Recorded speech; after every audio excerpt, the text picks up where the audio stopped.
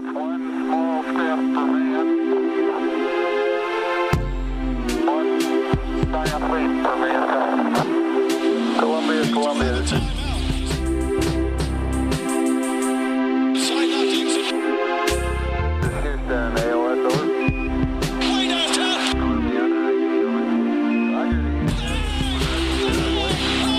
Setting up the flag now. Now you can see the stars and stripes. Welcome, everybody, to the Knicks Wall podcast.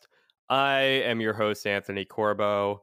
You can follow me on Twitter at Corbo Anthony. I've got beside me in different states Kyle Maggio at Kyle Maggio on Twitter. What's up, bud? What's going on, Ant, and everybody? And then all the way out in or near Phoenix, Arizona, I've got Brian Gibberman at Brian Gibberman on Twitter. I like how we're in different states every single podcast, but you decided to point it out on this one. I don't know, man. It's good to call attention to it. I of course am in forever 50 degree Chicago, Illinois. It's been by the way, everyone, we are part of the Blue Wire Podcast Network. Go subscribe to us on Apple Podcasts. Go subscribe to us on YouTube, on any podcast platform. Go read all those articles on theknickswall.com. Just spend a day, go through them all. Keep playing around with the Offseason app. And that's kind of good where I want to get into, where Ryan Gray made some updates to that thing. And shit, is it bleak now. Like it is not a fun game to play anymore. It just simply is no longer fun. But I implore you to all play it just as like a preparation method. It's been a really interesting week since we've last podcasted. There's been just a lot of things that have just a lot of shit that's hit the fan. A lot of unexpected free agency bullshit's coming into play. Trades are happening. I don't even know. The summer is going to determine a lot of things about my Knicks fandom, but how bewildered are you guys? Like, where do we even want to start? Are we starting with the Anthony Davis thing? Are we starting with Durant tearing his Achilles? Are we starting with, what else am I missing? We start the draft, like, fucking hell. Well, it's stressful being a Knicks fan. Well, I think we hit the Achilles last week anyway, because I remember. Did we hit the Achilles? Yeah, because I got yelled at for saying that I would still sign Durant with a torn Achilles, and everyone. I got surprisingly some angry Instagram messages, which that was strange because normally you guys angrily get after us on Twitter and the YouTube comments. So points to you guys for being creative, but I stand by it. So yeah, we did cover that. Let's start with the good news. Let's start with the draft. The artwork for the podcast was Kevin Durant tearing his Achilles. Oh yeah, that's right. I couldn't remember if that happened I couldn't remember if that was like Tuesday or Thursday. And don't you make the artwork for the podcast? He does. Yeah, I fucking do, man. But I do a lot of other shit too, and it's stressful. Like I just said, it's stressful being a Knicks fan right now, man. I'm all over the place. Time doesn't really exist right now, and it's still like 50 degrees in my city, so time really doesn't fucking exist right now. Let's talk good news first. The NBA draft is tomorrow. How are you guys feeling? Are we all still on Team RJ? Are we all gonna take a shot of maple syrup? I think is one thing I've seen people saying. So I'm gonna go. It's with a goddamn that. Maple Mamba. Put some respect on his name. What's new? Anything new on where you guys stand with the draft right now? No, I just take RJ, please. Just one time take the player that I would like for them to take. That's it. That's all I want. It's the exact same stance. This is easy for me. I don't really have a strong preference. There's like 5 different guys I would take, so they could. You know what? My top preference would be trading back, gaining extra assets, and still getting one of like 5 guys that I think are somewhat similar, and I would go from there. But if they just sit at 3 and take RJ, I'm perfectly happy. If they take it Culver, I'm happy. If they take Garland, I'm happy. Morant, he's not going to, but I would have been happy. I'm a little high, but Brandon Clark, like there's, I think I'm going to end up with one of the players that I'm just be like, all right, cool. And everything will be nice. Yeah, so I really like Garland. I really like Culver. I really like a couple of guys that were like Ja Morant. Obviously, if he were to fall to 3, if Memphis doesn't grab him, which I think them shipping out Mike Conley to the Utah Jazz today makes it about as inevitable of a pick as you could possibly imagine. I would take any of those guys, but for me, I just don't like. Aside from Ja, who's not going to be there for them, I don't like anybody as much as I like RJ. Um, if they picked Culver, like I would probably be a little bit annoyed, but I like Culver as a player, so as a prospect, so I'd be fine with it. Same thing with Garland. I'd be a little bit annoyed, but I like Garland a bunch. But yeah, I just feel good about RJ.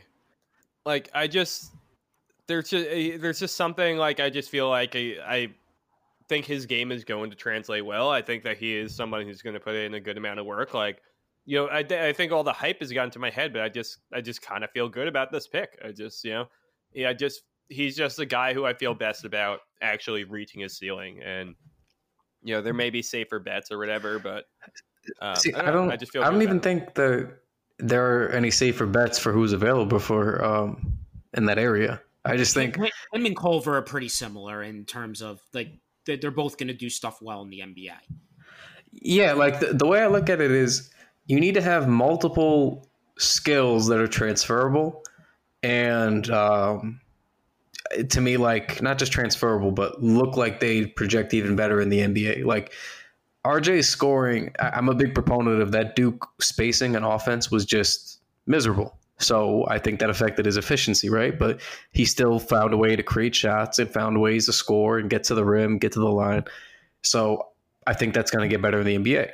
I think him having such a nose for rebounding at his position, I think that's going to transfer to the NBA. Like that's an effort thing, and he's a big boy. He's built, he's strong, he's 6'7", and then his passing for his size. Like those are all things in the modern NBA for a guard that you need to do to stay on the floor and be successful. So even if his defense isn't up to snuff, I think that there's enough across the board with what he does that even if he doesn't hit that star potential, like I believe that he has, I think he's still going to be at worst like a good starter. And that's even how I feel about Culver, who I think lacks a little bit in terms of some of the offensive components. Not a whole lot. I think people kind of sleep on him being a scorer and an offensive talent, but again, that's not what anybody wants to hear right now.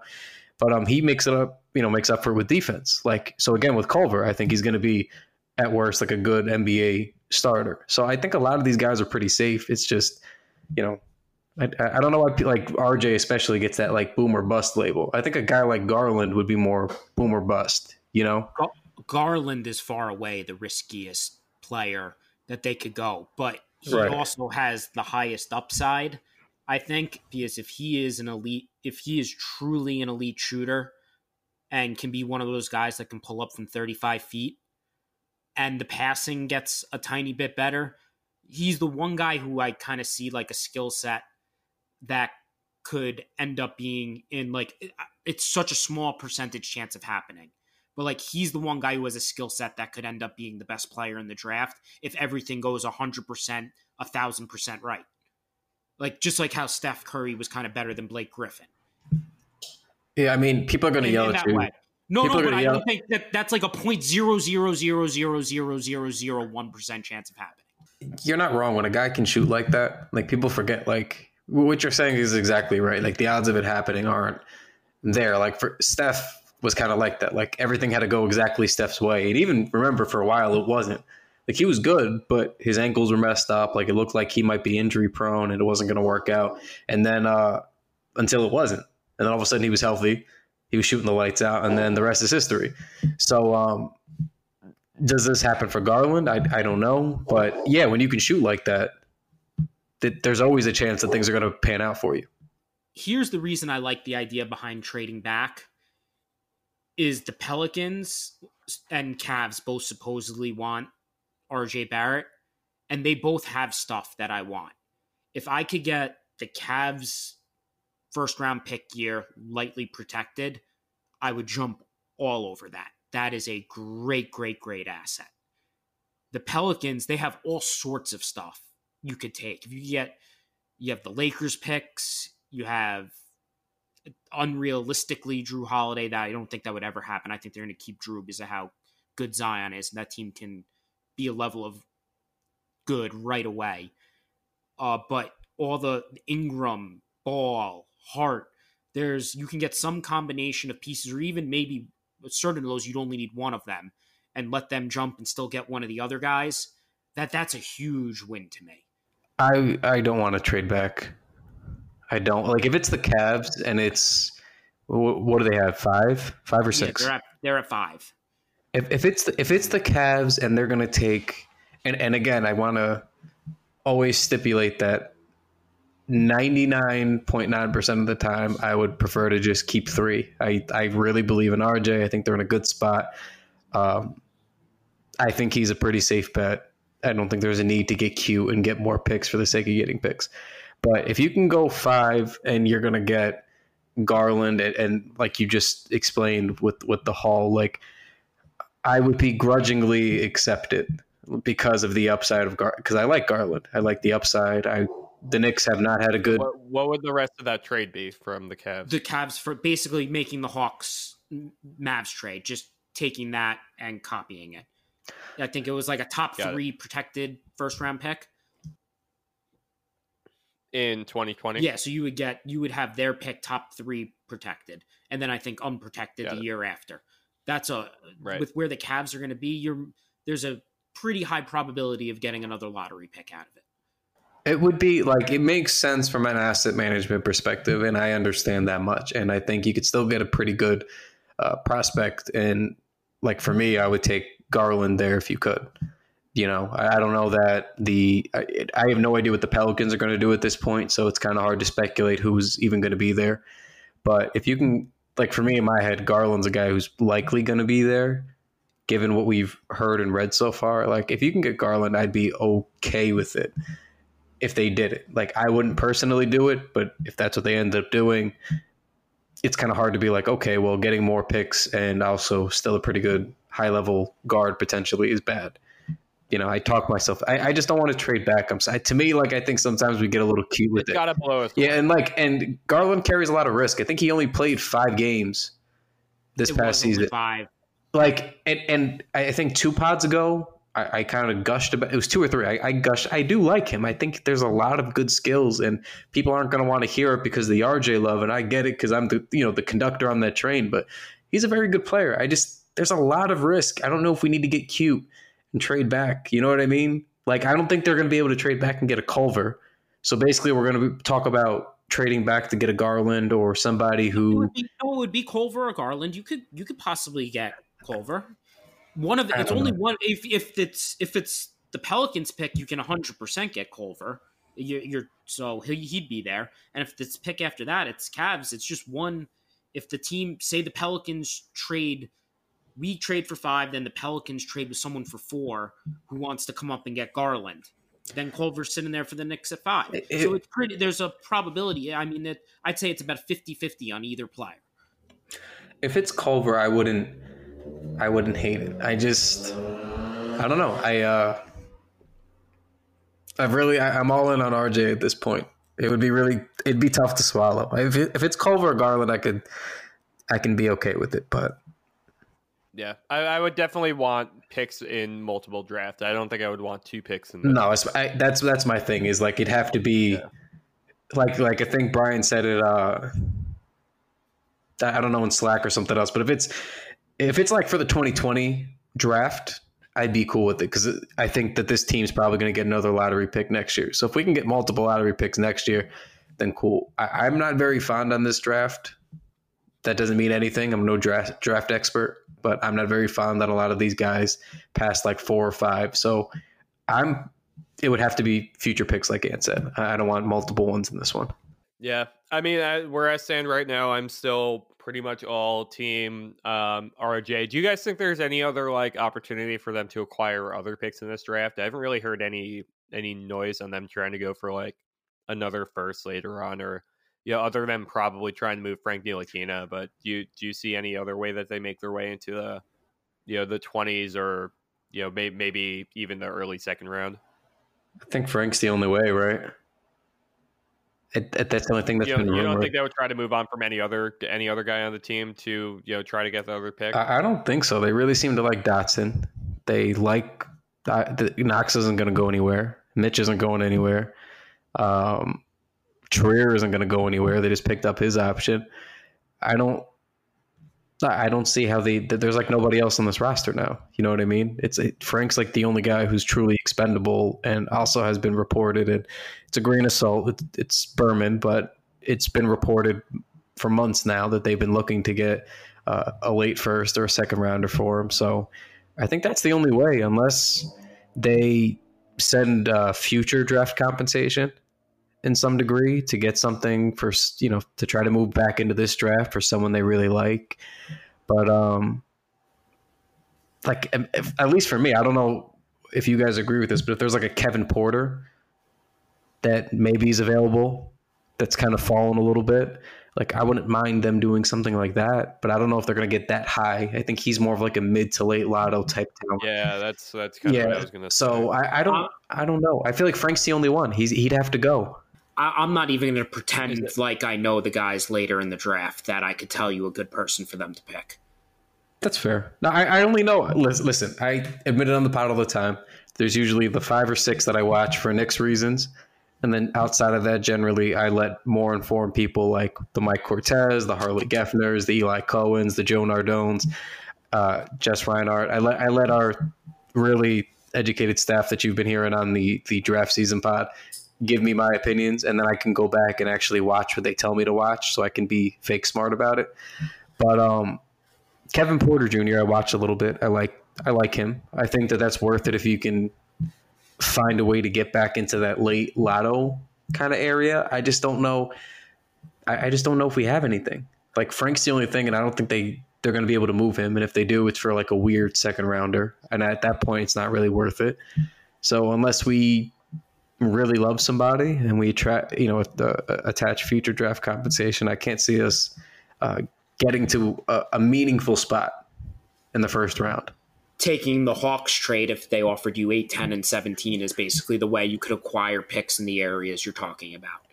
Correct, and but that would cost 3, and that's not something I'd want to do. It's sinking. Even getting 3 like at that point in the same draft, it just seems like overkill. Like I'm not envious of the Hawks spot. Is basically what I mean. Yeah, to me, I think sometimes we just don't need to overthink things. I don't think it's let's just shoot. Let's just do it. Let's just fucking let's just do it. And I'm not trying to say like it's stupid to trade back. I just think in this particular instance, I don't find it as appealing as others might.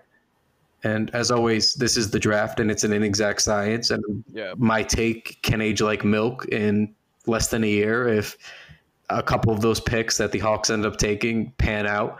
But I don't see it. I don't see the case for it this particular time. I think you know kind of what you can get at 3. I think that's better than anything you can get in the rest of the draft. Just don't overthink this. Take Maple Mamba. Let's call it a day.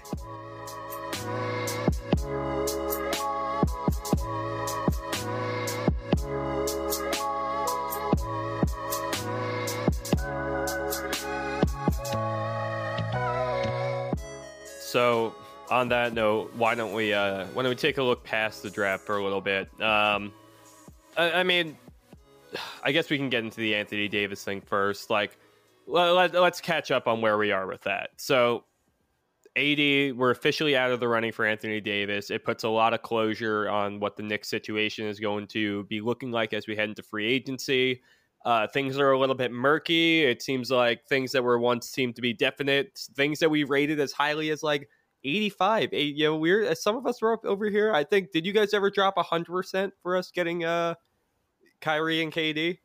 We were throwing out some pretty high numbers there for a little bit. You guys were.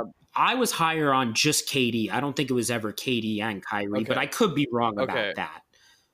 Okay, but regardless of the, things are shaping up in a way that we didn't quite expect, and it all started up with Kevin Durant is finally a Los Angeles Laker.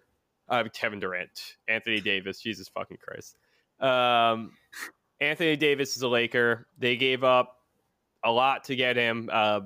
Brian, what are your initial impressions on that trade package that they got back, the Ingram and Ball and Josh Hart and all those picks. It's just, yeah, what are you saying with it? Going into the idea of the Lakers acquiring Anthony Davis, I couldn't have ever imagined a scenario where I would have criticized the Lakers for what they did and what they've that package was so batshit crazy insane that I think they fucked up. And I understand the point that, yes, we overvalue picks and that there is some truth to that. But you gave up control of your picks for a half of a decade. Like, that's a lot. Secondly, it's not just giving up the picks and drafting the players that matters. We've talked about this before. It's that those picks were tools that could have been used to go and improve a team that doesn't really have a ton of avenues to improve that team now out of free agency. Like, what are they going to trade? And they might even have to add more into it. Like, a couple of the pieces that they have left, everyone besides, they literally might have traded an entire team and an entire half decade of draft picks for one player. And that's not an exaggeration. And good picks too. Possible. Like, Ingram and Ball were both number 2 overall. I do hear what you're saying, but I do think part of the reason the draft pick compensation is so steep is because those players weren't valued as much. Like, if it was just the players and it was 2 draft picks, I'd have been like, oh, fuck yeah, that's a great trade for the Lakers.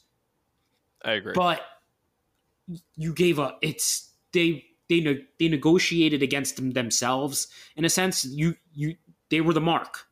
They were a desperate team, and they had no choice because they weren't willing to go about this in any other way. It was, we have to have Anthony Davis. We couldn't do anything else. Like, they could have said, fuck it. No, we're not going to get Anthony Davis, but I'm going to trade something for Mike Conley, get a good player in there for significantly less, and then use the other pieces to trade for something else and build out a deeper roster that still had stars on it. It just wasn't the Anthony Davis star.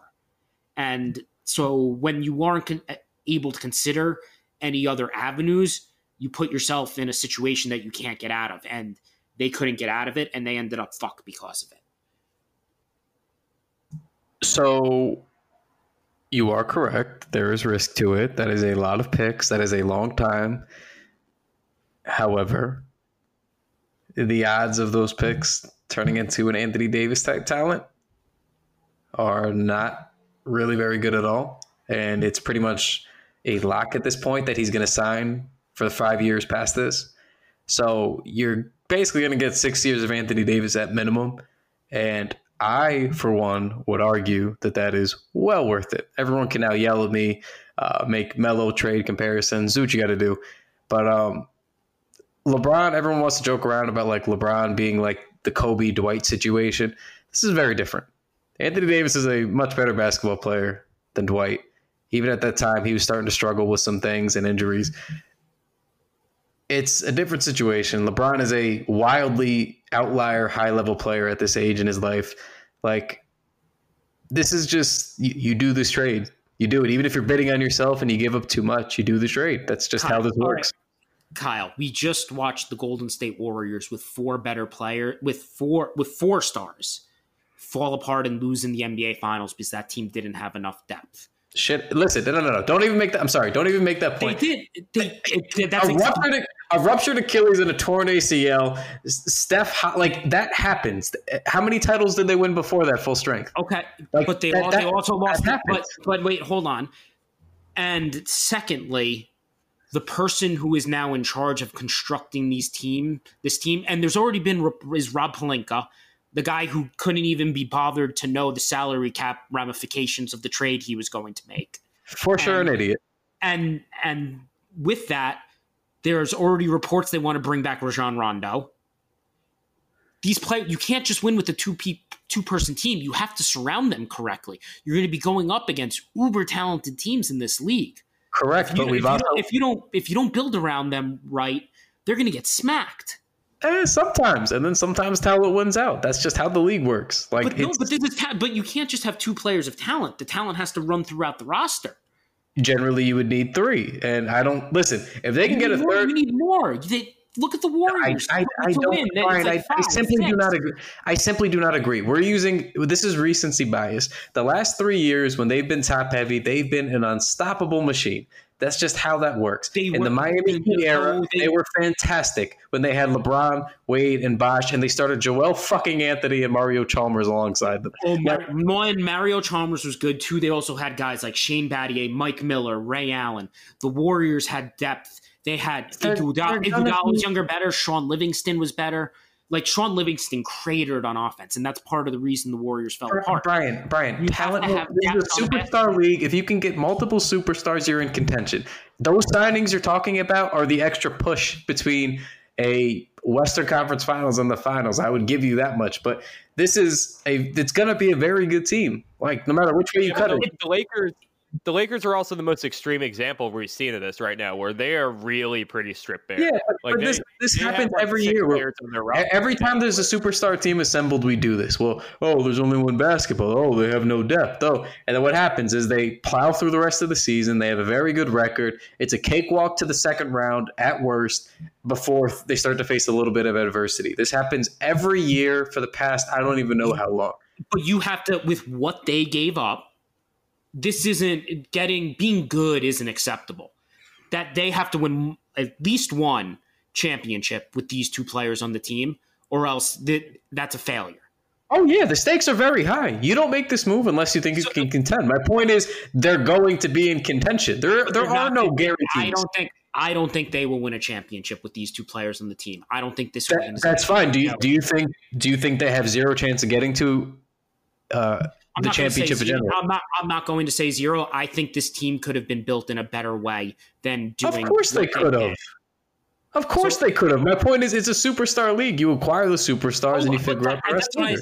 I am 99% of the time. There was almost no. That's my point. There was almost no scenarios that I would have been like, "Oh, the Lakers fucked up." Like what the Jazz did for Mike Conley was great trade, unbelievable. Can't argue against it. I don't think there's any argument against making that trade. Pelinka is an idiot. We know this, but at the same time, he's failing upwards. This is the most failing forwards guy I've ever seen. He makes Bible references about KCP on the day that they sign him. Like he's, of course, an insane moron. The point is, he still found a way to get LeBron. Or LeBron probably just decided to go there. That's neither here nor there. LeBron ended up as a Laker under his watch, and he found a way to get Anthony Davis. He gave up a fuck ton. It was a lot, but it takes a lot to get guys, and he paid more. Kyle, 1 year ago at the same time, what would have you said if someone told you a Lakers team with LeBron James on it was going to miss the playoffs?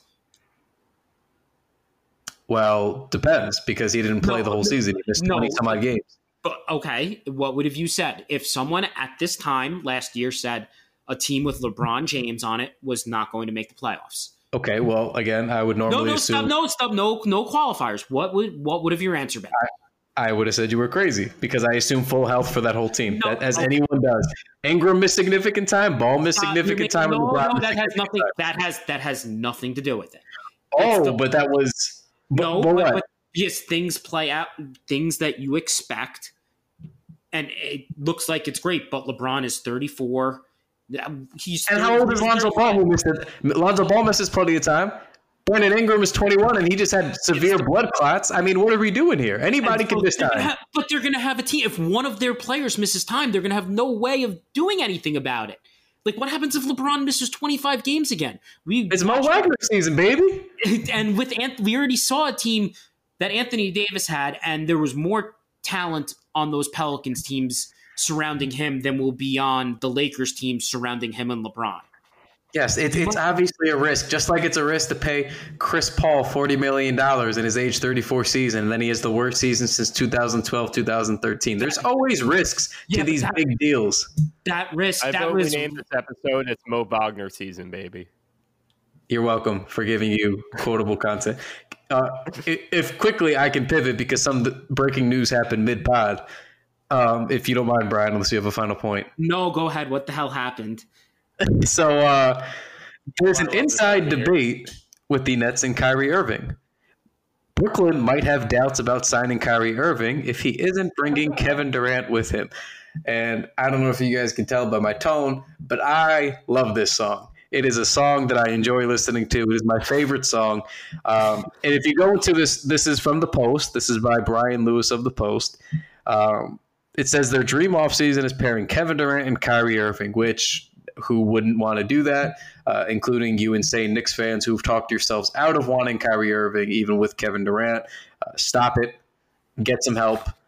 So apparently the issue is there's an internal debate between just keeping D'Angelo Russell, which that's probably a smart move. I would still take Kyrie, but it is not a bad move to keep D'Angelo Russell. And the Post has confirmed Brooklyn might have qualms about signing the enigmatic Irving if he isn't bringing the injured Durant with him.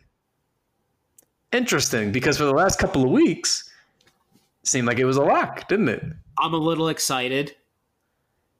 Yeah, it feels good. It's a little validating. I definitely am in a better spirit than I was when we opened this pod. So here's the question off of this. I actually think the Nets are right that they shouldn't sign Kyrie if KD isn't coming with him. I wouldn't want Kyrie as my number one anymore. He has to I would want like a Jimmy Butler level player at worst with him. I wonder if he would consider the Knicks if say KD says he's coming to the Knicks. Could he strong arm Kyrie into coming with him? I think so. I thought the Nets thing was kind of funny, to be honest with you. It feels like they're a little bit more of a package deal. Like, I don't know, because it felt like it all kind of like all the Kyrie and KD stuff, like being together on a team, kind of fell apart around when the playoffs were intensifying and KD got injured and everything. Golden State goes to the final. Like it just seemed like that was the time when it started getting talked about that Kyrie was going to be going off onto his another one of his own teams or whatever. And now that that has all cooled off, now that it's a free agency is right around the corner, now we start hearing more about them actually teaming up again. So there's one thing that I think got overlooked. I think it was 2 weeks ago when the Nets stuff started picking up really heavy, and there was in one of those reports where it said that Kyrie wanted the Nets. There was a line in it, and I forgot who it's by. So if you guys remember, just tip me off because I'm not going to look it up now.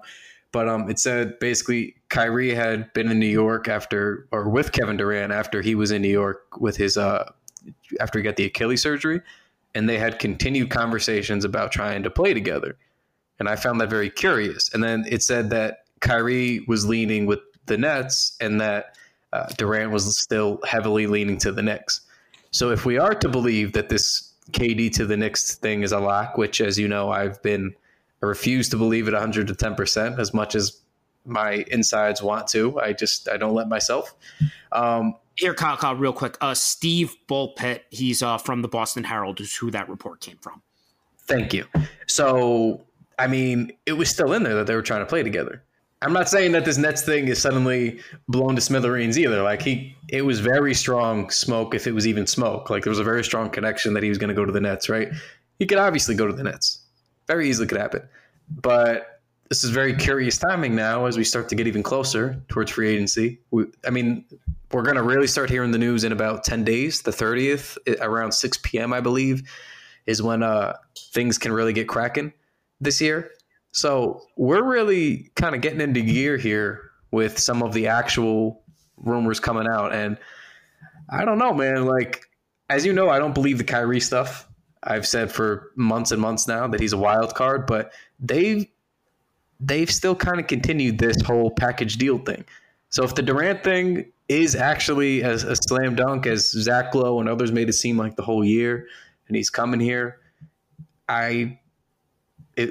personally, I think if you're Kyrie and nobody knows what he's thinking, but if we're even thinking somewhat logically, if you can go get max money and return with an all-NBA teammate next season, not this upcoming one, maybe you do it. I think the Nets can have the ability to get another max free agent too, or they can make a move to clear some space pretty quickly. But Yeah, I'm still a little murky on what their Yeah, situation. I think they have They're a top one. they have definitely one. I think they're like high 40s for cap space, high 40 millions. But I know they can pull it off. But I don't know what you guys read on this is. I would like to think that the Knicks are very much still in play here, but as you know, I'm hesitant. I still do think that it's a bit of a wild card, like you're saying. I kind of think with, I mean, even both Kyrie and KD to a degree. Like, these guys, like, there's still something about me that feels like they're not totally made up. Like, there's still, this is kind of the 11th hour, and there's a lot of things that could still change, just like on a personal level with these dudes too. So it's just like nothing to me is locked in until it's locked in. Like, this could all be completely for naught. Like, this speculation might be nothing in the long run. Like, this is a time when everybody is just, all the things are coming out of the woodworks about everybody at this point. So it's, guys are getting traded now. There are promises being made about the draft. We're going to have the actual draft happen tomorrow. There's going to be even more trades tomorrow too. So yeah, right now, like, it's just all, I think pretty much my mind is just a blank slate. Like, I'm coming in with everything that I had previously been thinking and all of the, previous assurances. And I'm just kind of like blank now. We're going to see where we come out from here. I had retreated to a place where I basically had just accepted nothing good was going to happen for the Knicks this offseason. Like, it was going to be, I was hoping for marginal improvement by signing a couple good players and then keeping flexibility going forward, but at least getting to watch some decent basketball. That report was the first time I was like, oh, am I going to let myself do this again? And I'm going to try not to. I mean, our hopes were really fucking high for a minute there. Like, we were on cloud 9 in like mid-April. We got to go back and listen to a couple of those episodes because we were probably just in way over our heads. No, I don't think we were. I think we were right, and shit happens, and there was nothing you can do about it. Yeah, that's fair. I just saw a tweet that it is from basically an anonymous source, Basketball Forever. And it's saying there are rumors of a 3-team deal involving Chris Paul, Gordon Hayward, and Andrew Wiggins. That just sounds like a clusterfuck. There's no way that's real. That sounds like a clusterfuck. No, it can't be real. It can't be real. No, Anthony, what kind of sources are you bringing onto the podcast? I like what we called them. It's not a source. It's not a source. Okay, good point. It's a 12-year-old with a Twitter handle. This is the interior tweet of a quoted tweet that they that was the tweet, and then someone quoted it and goes, the rare lose scenario. Can you imagine? That is the most ridiculous trade that could possibly go down this entire offseason. The talent levels aren't really near, like, as near as they would need to be, but, like, good lord, that would be funny to see all them swap teams. Nobody wins. Isola basically just reported, so as recently as Wednesday, there was belief among several teams that even if Irving joined BK, KD would still come to the Knicks. And something about that they were going to go on vacation together to work out their futures. But that was before his injuries. Interesting. Listen, man, the KD stuff all over. Are they going to do stuff? I'm imagining that they were just going to play like darts and whoever won darts would get to pick the team they would go to. I want them to be like doing water sports with each other. I need another banana boat. I need like KD to be floating around on a giant cupcake or something. Remember that whole cupcake thing? They drafted up. That's where I want to go. Sorry. Oh, you're good. What was that? I was trying to get a tweet out for the Knicks while RJ Barrett just sat down with Steve Smith, and just had a quote saying, "It doesn't matter for me, but the Knicks would preferably be for me." And I knew that was going to slap on Twitter. So I'm sorry. God, it's just crazy how he, like, can you imagine them not taking him now? Like, he is hyped up about this shit. Zion saying that he is made for New York. Like, can you imagine if they just go Garland or they go Culver or somebody, and then, like, he has to answer to the New Orleans Pelicans with all the I wanted to be a Knick thing. It would just be great. It would not be great. No, it wouldn't be great. Please draft Brian, I wanted to ask you a few questions based on your latest Twitter experiences over the last couple of weeks. I feel like you and I have both noticed that a lot of Knicks fans are against signing good basketball players. Yes, I'm getting frustrated and annoyed by it. I can understand. Like, I brought up signing Al Horford, and I can understand not wanting to give Al Horford a 4-year, $120 million contract. But also, Al Horford knows how to play basketball, and he happens to do it very well. And I'm kind of okay paying for the front end of it with a drop off on the back end, and hoping by the time he's dropping off, your younger players are ascending and it works out okay.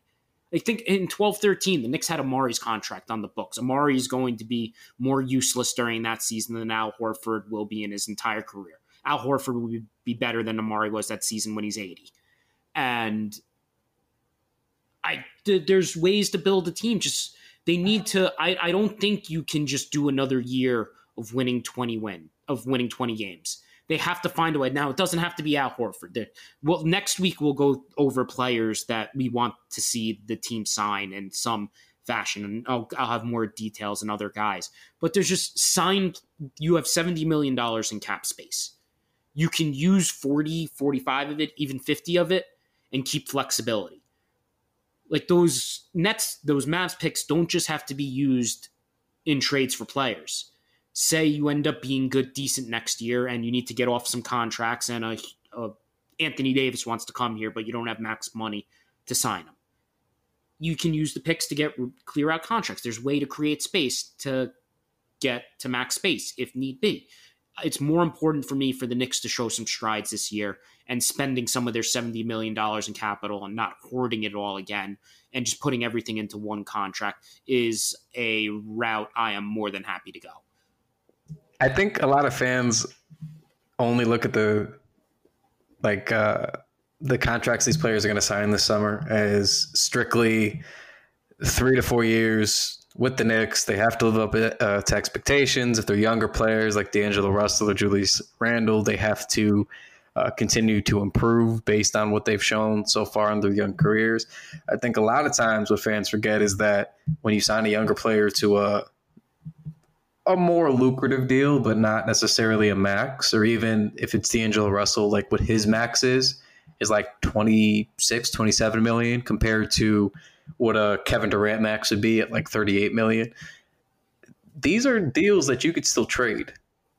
Like D'Angelo Russell is a good young player at point guard, which is the most important position in the NBA right now. If you sign D'Angelo Russell to a 3 or 4 year deal for $24 or $25 million, let's say, like you would be able to move D'Angelo Russell if you needed to. That is a tradable asset. If you sign Julius Randle to a 2 or 3 year deal for $20 million a pop, that is a tradable asset. It's not just you're signing him and he is not living up to $20 million. Like you have a lot of money to throw around this summer. You can sign someone for $15, $20 million, still have tons of money left over. Like we're not even including the Durant stuff because that's not even a lock yet. Like $72 million, that's a lot of money. Sign a couple of guys, make them like if you sign anyone, it could be like I know you brought up the Horford part, right? And for me, I wouldn't do it unless you knew you were getting a Durant. So at least next year he could play with somebody good, right? But if they sign a D'Angelo Russell or Randall or even both, like cool. If you can get Brogdon away from Milwaukee, cool. Like these are good young players. Like people would trade for them. When the next superstar becomes available, or if you need to move those players for a superstar, like teams would take them. I've really got my eye on Brogdon. If you can, he's not get leaving. him away, But Jesus, oh yeah, but just make Milwaukee at least pay up if anything. You know, it's tough. I'd be super into him. Like there are a couple of guys who I think would be good gets, like you're saying, on 2 or 3 year deals. Kind of a lot of the names you're saying. Randall's another one too that I would throw into that equation where you just that third year, whether even in the second year of that contract, like it becomes movable as long as you're not overpaying by too much. Like you might have to give a little bit one way, but at least maybe try to structure something. Maybe they can even get something where they can do a declining contract with someone, so they can really load up a little bit of the contract in the first year and then, make it easier to trade in the second and third year. I don't know. It's just, there are definitely ways, and I think that Steve Mills and I think Scott Perry especially, like, they've really demonstrated to this point with how they've run this iteration of the Knicks that, like, they know how to get creative with a trade. Like, that Porzingis trade, whether or not it ages well, was a pretty damn creative move. Like, the way that they were able to clear off of Tim Hardaway Jr. and and Courtney Lee's salary just right at the same time. They acquire picks at the same time. Like, it was smart. It was kind of counterintuitive in one way that you're getting rid of Porzingis, and then more things come to light about that. But really brilliant in how now you're fully loaded in position to make something happen now, and they can still make something happen just by utilizing that cap space in a safe way. Getting a guy that is going to be able to give you value to one degree or another, and then keeping your flexibility for when that move, which is inevitably going to be coming to the equation, you can pull the trigger on it. It's not like the Lakers just thought of like last week to trade for Anthony Davis. Like, they were in position to make that happen for a little bit now, and they were just finally able to do it. I feel like a lot of fans kind of go back to not go back to, but I think a lot of fans are worried about like a Tim Hardaway Jr. situation. But I think that's a little bit different too, because like we had money tied up everywhere when Tim signed. Like, that's why the Tim Hardaway Jr. signing didn't make sense. You signed him for $18 million a year when Joakim Noah was still on the books. Courtney Lee was making what, $12 million? Was it $12 million? But they signed him as a way of making a next step. Like the Knicks are obviously going to be trying to move their team forward with this move, but we're not necessarily trying to like contend for the playoffs next season. They are, at that point in time, they were looking to add to their roster that had Porzingis on it, that had all these other vets on it, and they thought it was going to be at least a playoff contender, and it ended up being far from it. Yeah, so I think that was the other thing too. Like, when they signed Courtney Lee, Joakim Noah, all those guys in 2016, that's exactly it. They were trying to make a last push for Carmelo. They knew what they had in KP at the time. They were hoping between his next step, Carmelo's last, couple of good years, Noah being anywhere close to his old, like, it wasn't good, obviously, but that's how they got themselves in that situation. Like, this is a little bit different, where if you just have money to throw around, like, you don't need to just roll it over. Like, you can sign a couple of good young players, let them figure it out. Maybe you have a good rising competitive team, and then if you need to move one, if you can get a star, then yeah, I mean, people are going to want a star back sometimes. Like, even the Kawhi deal is kind of an extreme example, but that's the most recent one. Like, sometimes teams, when they trade a superstar away, like, they don't just want picks and young players. Sometimes they want somebody that they can sell to the fans, like a DeMar DeRozan. Like, yeah, like sometimes if Washington's going to get rid of Bradley Beal, let's say, and you have, D'Angelo Russell in the fold. Yeah, I mean, if you can give them a D'Angelo Russell and another young asset or maybe a pick or two, like, that gets a deal done. That's a strong, strong offer. Like, people kind of forget. It's like a little placeholder too. So is it ideal if they sign like 3 of those guys this summer? Probably not. But if they sign 1 or 2, there's no issue. There's a lot of cap space to throw around. So I would, at some point, you got to just start making progress. You got to start, trying to build a brand of winning basketball, because you can't just wait for superstars to show up when none ever show up here. Like, at some point, if they don't come, like if Durant doesn't come this summer, okay, well, tough shit. Like, let's say he signs for 5 years back with the Warriors, he takes the extension. Okay, tough shit. Like, if Kawhi goes to the Clippers, then what? Anthony Davis next summer is going to sign with the Lakers, so 2020 free agent class is already done too. So what? We got to wait 2 years, just not sign anybody? Wait till 2021? Like, you can sign a couple of good players and try to make do, and maybe they take some big steps too. But we got to stop pretending like we can only sign the top 2 or 3 players in the league every summer, and then they never come here. And then what? We just keep not spending $70 million? Don't just spend it just to spend it, but like, there's good players available. You got to try to build winning teams in the meantime too. Yeah, you can't just roll over $70. Like, it's ludicrous. So real quick before we get to that interview with Samus Fandiari from Warriors World from Light Years, he'll be joining us in just a little bit. But Chris Paul is reportedly not very happy in Houston. There seems to be a rift of some sort that's developed between not only him and James Harden, but the whole organization, and things just kind of be going up to shit in the Houston Rockets, who Brian Gibberman once said have the best chance of winning next year. Even if KD leaves the Warriors. I think that was a take you were going with for a little bit. Not out of play. Chris Paul being disgruntled means what to you? It's interesting, and the Knicks were linked. There was in a Kevin O'Connor article with the Ringer.com. It had been mentioned that the Knicks rejected a trade offer that involved Chris Paul, the Rockets dumping his contract. And I would say this is going to basically be the inverse of the Lakers AD trade in a way, in my opinion. Most of the time, that's going to be what the Knicks did is smart. But I also think there's a price for everything. And he has 3 years left on his deal. He's not going to be even close to worth what he is on that contract. But he was still a reasonably decent basketball player last year. It's not like he's run-of-the-mill trash now. He can still play when he is on the court. And if you could get the Rockets to basically make you... how badly do the Rockets want to get rid of Chris Paul? And if there's a scenario where they basically go, we will give you anything and everything you want to take this contract from you, I think there is a way that it could be a smart trade and work out and set yourself up for a better future. You go, look, you need to turn Eric Gordon, PJ Tucker, and Clint Capella into stuff that we want and give us a ton of draft picks of your own. And if they wanted to get rid of Chris Paul that badly, that's something that could work out in the Knicks' favor. Now, my guess is they're not willing to do that. They have no draft picks, Brian.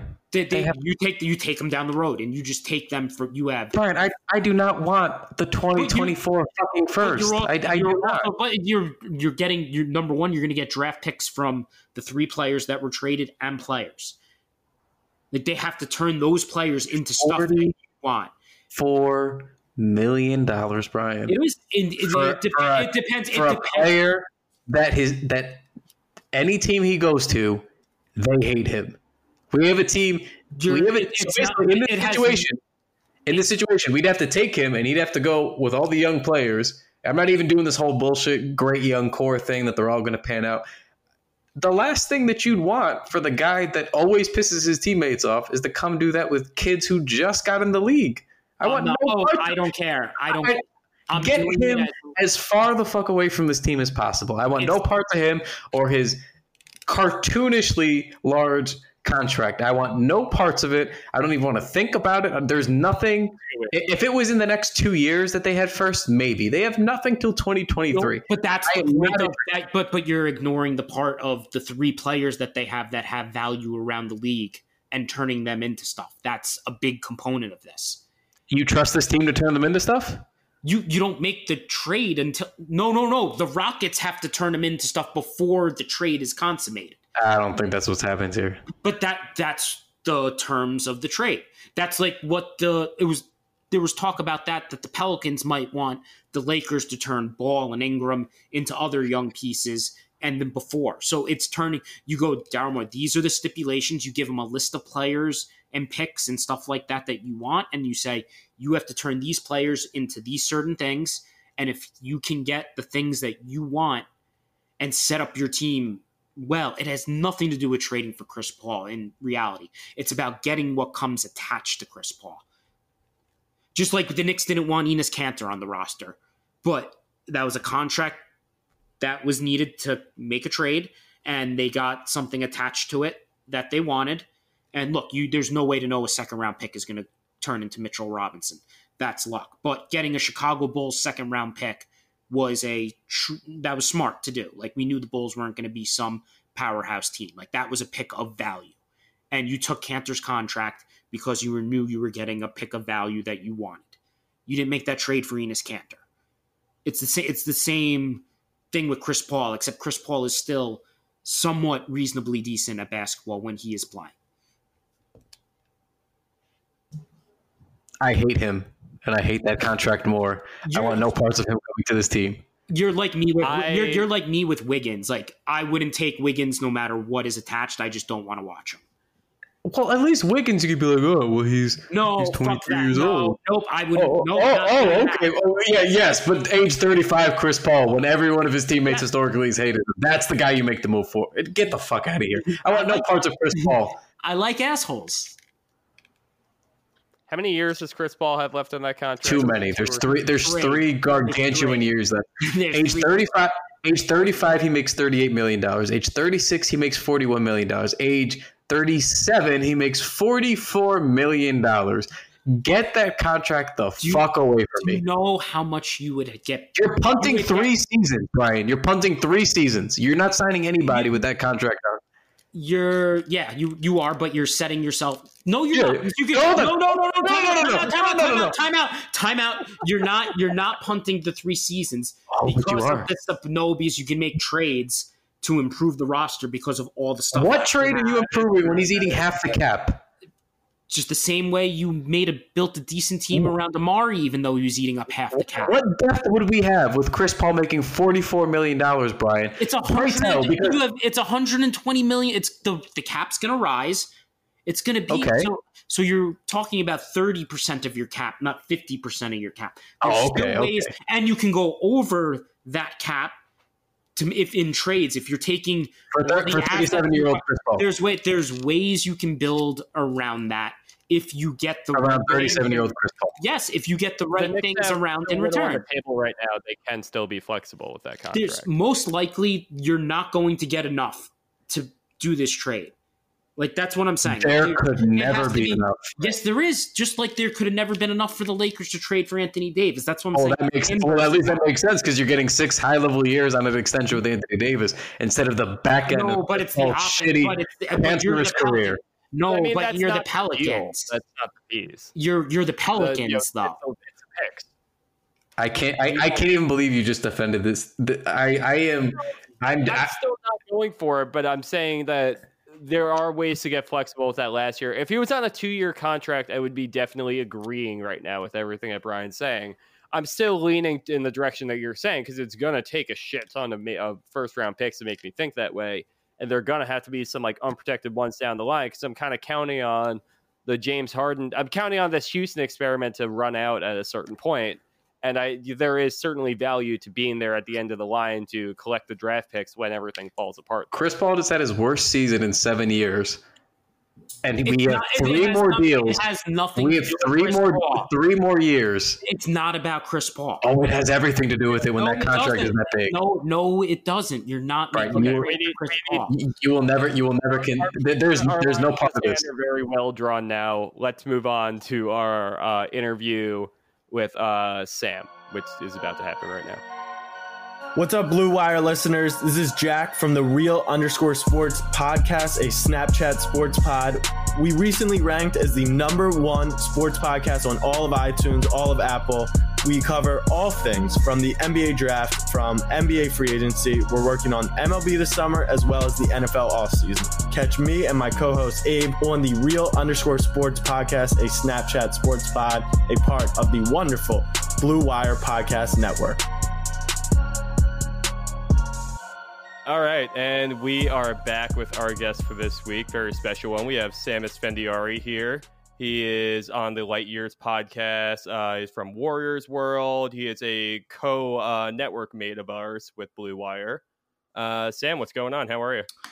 I'm good. I'm trying to learn what a Rui Hachimura is right now, looking through all these draft prospects. I all of a sudden almost want to draft him with a 3rd pick right now. No, you don't. Kind of seems like a really cool dude, and I would like to have him on my team. You know what's funny? It's we had Jonathan Wasserman on our podcast this week, and the way the Warriors season ended with everyone getting injured kind of made the draft even more important, whereas it's kind of like an afterthought when you're in the situation the Warriors are typically in. And he just kept telling me that it's like, no one can give them a consensus of where guys land outside of the top 3. Like some people after 3, some teams have guys at 4 that other teams have at like 18. Yeah, we're not GMs, but just internally in our little Knicks Ball Slack chat, that's kind of been the theme. Is like there's a couple of guys who would take Brandon Clark in the top 5, and then there's other ones who are just like, I mean, if there's a late lotto pick or a late first, I would take him. Like it's just probably the guy I hear the most being thrown around. Like I hear him like everywhere up to like 18, 19, and everywhere as high as 5, potentially 4. There's a lot of guys though. It's a weird draft, and everybody says it's a weak draft, but there's just no consensus on almost anything after 3. Yeah, whenever you hear it's a weak draft, that just means someone who's picked in the mid-teens is going to end up being like the second or third best player in the draft. And in 5 years, everyone will be like, how did no one see it when no one could have seen what like Kawhi or Giannis ended up becoming? Like if they saw that, they would have gone number 1. It's that simple. Yeah, I mean, pretty much. That's what we try to tell our followers and fans all the time, because you know how when you're always in the Knicks lottery position, fans like to lock into whatever the consensus couple of guys are. Right. It's like guys, like this could be the guy for sure, as always, but like there could absolutely be 10 other better guys. Like this happens every year where we lock in, and then there's always better guys that pan out afterwards every single year, and then the next year we pretend it didn't even happen. Yeah, I mean the Curry example, I think is the one that's the most egregious, and there we come full circle on the Warriors. So nice transition. The Warriors and the Knicks have, I feel like, a really interesting link between them right now, just with all the news about Durant and where he potentially may end up, and just like the little bits of history throughout, like maybe probably since Steph got drafted, where they just kind of intersect, has been interesting. But I mean, it's odd to think about the Warriors as a Knicks fan right now, because I'm seeing everything from the Kevin Durant angle, and it's hard to picture things from Golden State's angle right now. So as probably the best source we can get for Warriors knowledge at right now, like what's the mindset? What's everyone seem to be thinking out there? Are you guys kind of glad? Are you proud of where you ended up, and that's just kind of like how the offseason is going to be, or is there a real sense of things changing and we got to do something about it? So I actually did a 3-hour radio show on Sunday, and the consensus I got from like all those callers combined with like people I talked to and Twitter and everything is like the Warrior fans are in this weird space where they're incredibly proud of the team, because like, I mean, KD tried to come back. He ruptured his Achilles. Clay literally played till he tore his knee. I mean, it's weird to think that like Houston game 6, the one they won without KD, was only 5 weeks ago. But it just feels like so much stuff has happened over the last month-ish that they're proud of their team. And then there's a combination of also just kind of being sad because like Clay, I mean, he might be back after the All-Star break next year. That's optimistic. KD, whether he stays with the Warriors or goes, just isn't going to play basketball next year, right? So there's kind of like this reality of, like happy, just like proud of the team while like realizing there's going to be a pretty depressing, annoying year ahead at minimum. So I was like 95% the entire season that KD was going to go to the Knicks. I mean, it started, we've talked about this before, like Zach Lowe posted in his preseason like 30 predictions, like Kevin Durant's going to go to the Knicks, and then throughout the season the noise just got louder and louder and louder. It kind of feels like it's swung back the other way. This is ever since that injury happened, it's the first time like, oh, he actually might not come. Are you guys getting a little bit more positive about him coming back too, or is that just a Knicks fan thing? No, I mean, that's kind of so the Warrior fan base was kind of mixed on if they thought he would really leave. Excuse me, guys. But I would say most people who were pretty plugged in felt, he's gone. Like there's an outside shot he could stay. And now, I mean, people I talk to and just kind of the consensus I get is like 50-50. This injury changes everything. It's hard to imagine him, if the Warriors do extend him the full 5-year, 221, whatever, at this point, it's hard to see him walking away from that. But then on the other hand, it's not like his money options appear to be changing with this, so maybe he would leave. But it is kind of the feeling I'm getting like now there's maybe cautious optimism he'll stay, but everyone's kind of like got kind of a coin flip feeling about it right now. And Clay's the one it's 100% at this point. It right? will be very surprising. The fan base would be absolutely shocked if Clay left. And both sides want him to stay. Both sides, I mean, the Warriors are going to offer him the max, and he's pretty much the only noise about Clay had been basically like him letting it be known, if you don't offer the max, I might leave. So yeah, I think he's a lock to stay. It's if they did do the hard rebuild thing and they let go of, I guess it's not really a hard like how much space would they potentially even have with that if they let Klay Thompson? You mean you mean in the event that both Klay and KD go? Honestly, not that much, because they would have to, if they really wanted to generate space, they'd also have to get rid of Iguodala. See, Iguodala makes like $16 million, Draymond's at 17 or 18 next year. That's 34. Steph's at 40. So actually, technically, they could keep them and generate some space if both walk, but they don't have enough for a max spot. They'd have to get rid of Iguodala in addition, and then they could generate another max. But I don't even think they want to do that. The main thing they keep saying, like Kerr and Myers cannot stop with these Spurs analogies. They really want like Steph, Clay, maybe Draymond, whoever, to be like, their Duncan, Manu, etc. type thing. And they're pretty comfortable with just kind of like, even if they have a down year or two relative to what we've seen, like trust that the culture they've built, and they'll be able to find guys who they'll inevitably develop around them. Do you feel like people are underestimating how good they could be next year, even though the KD and Clay are going to be out? I mean, they still have Steph and Dre. What do you think needs to happen with like in the margins with this roster for them to still be good? Get some shooting so teams don't play a box and one on Steph. Yeah, that's pretty obvious. It's like it'd been like a Warriors Twitter joke about how everyone just kind of plays hot potato until Steph gets the ball, but that's like really what their season. That's how their season ended. That's what it was. Like Iguodala doesn't really want to shoot the ball. Draymond doesn't want to shoot the ball.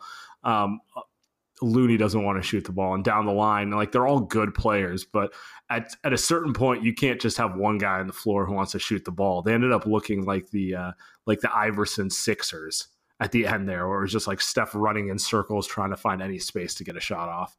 So it's exactly like my question is what kind of offense they can get around it. And then the second question is the health. You're right. I mean, if Steph and Dre are healthy and they get decent vets, like better than what they had on the bench this year, but obviously they're not going to have a ton of money to, go out there and get any of like the bigger name or even second tier free agents. If they get some decent vets around them, I don't see why they can't win 50 games if they stay healthy. The question is, will they stay healthy, and can stay healthy shouldering this load at, age 31, he's going to be 32. So back to KD for a second. What's your thoughts on, let's say he does come back, because as much as I like to think that he's going to leave after the injury, I just can't let myself believe it. So let's say he does just opt back in, and he even if he doesn't extend, he's going to be back next year. Do you think, like, where do you see him coming back as with his skill set and this injury, which is usually pretty horrific and grim? Where do you see him coming back to after that? Probably the most talented basketball player, him or LeBron, that I've ever seen, just like raw talent. He's like uniquely situated as a player to come back from his Achilles and still be essentially superstar level impact guy. What's interesting is I kind of think this makes him a full-time four. I don't know how he can play small forward. And then that's if it's on the Warriors, you got questions with Draymond. But putting that to a side, I mean, he's still going to have one of the best shooting touches of all time. He's still going to be 7 feet tall, so no one can block his shot. And he's still going to be a really good passer. Like, I feel like you're going to probably see less of the kind of off the dribble stuff that, you think of when you think of KD, because like you just don't see 7-footers do that kind of stuff. But his game may be more like Dirk or something like that. Like I'm thinking the Dirk of the title run, not like in his peak, but like the guy in his mid 30s who is still really effective, but not like 30 points per game. And then the second question is kind of how many minutes he can play. I think that's the bigger issue, because he's going to be able to get that like 18-footer or 3-pointer or whatever shot he wants, basically. I mean, he can get it on one leg, so that's not an issue. The question is he going to be able to play 33, 35 minutes a game? And that's where it's a little more interesting and kind of a little more grim, because he should probably play like 27 minutes a game just to like try to extend his career. But like guys of his talent level don't usually like buy into the, like super load management to the point where like your numbers take a hit because you're not even playing 30 minutes a game. All right, speaking of the minutes, like we know the playing him and bring him back and the controversy around that, but has Kerr caught any crap? Like, what was the deal with him playing 12 of 14 minutes to start that game before he got hurt? Like, that seemed like a very weird thing to do at the time, even before he got hurt. Yeah, not really. I don't know. That like, there's so many questions and people you can blame. Like, to me, the biggest issue was the way the Warriors communicated the injury. Like, from the minute he strained his calf, we were led to believe it was a mild strain. So everyone was kind of thinking, oh, he'll be back by like game 3 of the Portland series. And, obviously it was a lot more serious than that. And so it went on well over a month. And once, like if it was a mild strain, he'd have been out for max 2 weeks. Right. So I don't even know. In terms of like playing 12 of 14 minutes, I don't know if that really made a difference, because he ruptured his Achilles the first time he tried an off the dribble move. Up until that point, he had just been doing catch and shoot in that game. I mean, he had like 11 points. He was just drilling shots, but that was like the first dynamic move he even tried. And I don't know that the minutes mattered or not. Like, end of the day, he shouldn't have been on the floor. I mean, everyone can play that card. He ruptured his Achilles. It's clear he shouldn't have been on the floor. But yeah, I guess I don't know. I thought I got excited when he came back. I thought I was surprised he played 12 or 14 minutes. I don't know how much of a factor that plays in, but I was a little bit surprised to see them let him go that heavy in the beginning. I mean, he was obviously feeling it. I think he had 11 points pretty quickly. He wasn't missing. So like, I also understand why in a must-win situation, you would let it go. So it's kind of hard to be too critical given the context, but I was just a little bit surprised that they were kind of not balls to the walls, but. And obviously he ruptured his Achilles. So there's questions about all the mistakes they made, and that's definitely one of them. But he is also kind of a player who he's good at resting in a game. Like, he doesn't move a lot off ball on either end. And quite frankly, because he can defend just by using like his like 12-foot wingspan to harass guys. Like, he doesn't need to move his feet half the time to do stuff. So he's always been kind of on the higher minutes level, because it's the same thing LeBron does, where it's like he can play in the high 30 minutes because him playing those minutes he isn't exerting the same amount of energy, let's say Steph Curry is, who has to like run in circles to, find space for hours and hours. Right. Yeah, that's true. So I guess just to kind of wrap things up then, like, I just want to know from your point of view where you go from here. The Warrior, like everyone else in the NBA, every other fan base, for whatever reason or another, seems to be content with the idea that this is the end of a dynasty, that this is like the closing of a book or whatever. But obviously, Warriors fans don't want the dynasty to end. So, like, do you think that is the case? Like, this is kind of the end of the road for this iteration of the team? If KD stays, I think, well, any way you look at it, they're mostly punting on next year in terms of contention. Like, even if they make the playoffs, I don't know. Like, even if Klay comes back in March, he's not going to be full on Klay Thompson until the following year, right? So in lieu of like next year being sort of kind of, I kind of would use it as a development, like see what you have with certain pieces type of year, in addition to Steph and Dre. If KD comes back, you probably should shop Draymond, because I think KD is going to have to play power forward, and kind of see what you can get for Draymond and start building around that threesome, Steph, Klay, and KD for the future. But I think your question was more about assuming KD leaves. I do think that they have another like 4 years in them, but it's gonna come down to what they do on the margins. Like a Steph, Klay, Draymond core definitely gets you a seat at the table in terms of being a contender, but it's going to be defined by what they do in the margins. Can they find an impact guy like Iguodala has been? Can they find, Looney's one guy they have that's pretty much their only developmental success in the last 3 years. Can they find more guys like that? Can they do more of that stuff they did pre-KD? And that'll be interesting, because I think if they don't, and they get into that cycle where they're like a 52-win team that gets to the second round but doesn't get beyond that, and that goes on for like a couple years with Steph, Klay, and Draymond, I think management will then just look to blow it up in some way. You guys can catch Sam on the Light Years podcast on Blue Wire Pods, where you'll also find the Knicks Wall podcast. Listen to him on Warriors World Radio. Everything going on with Warriors World, long running brand. Always have been a big fan of the things you guys do over there. Follow him at Sam Esfandiari. Thanks a lot for jumping on with us.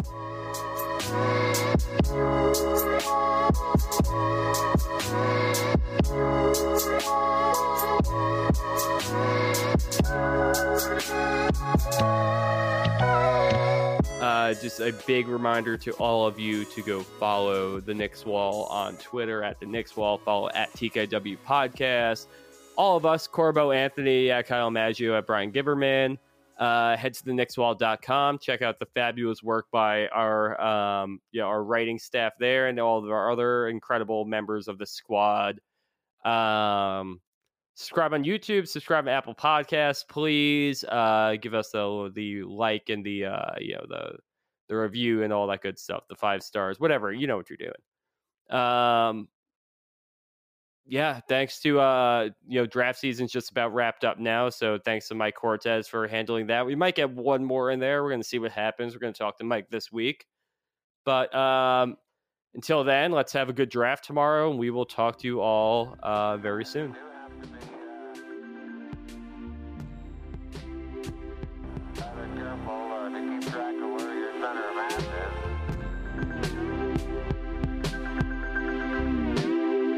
Underneath you.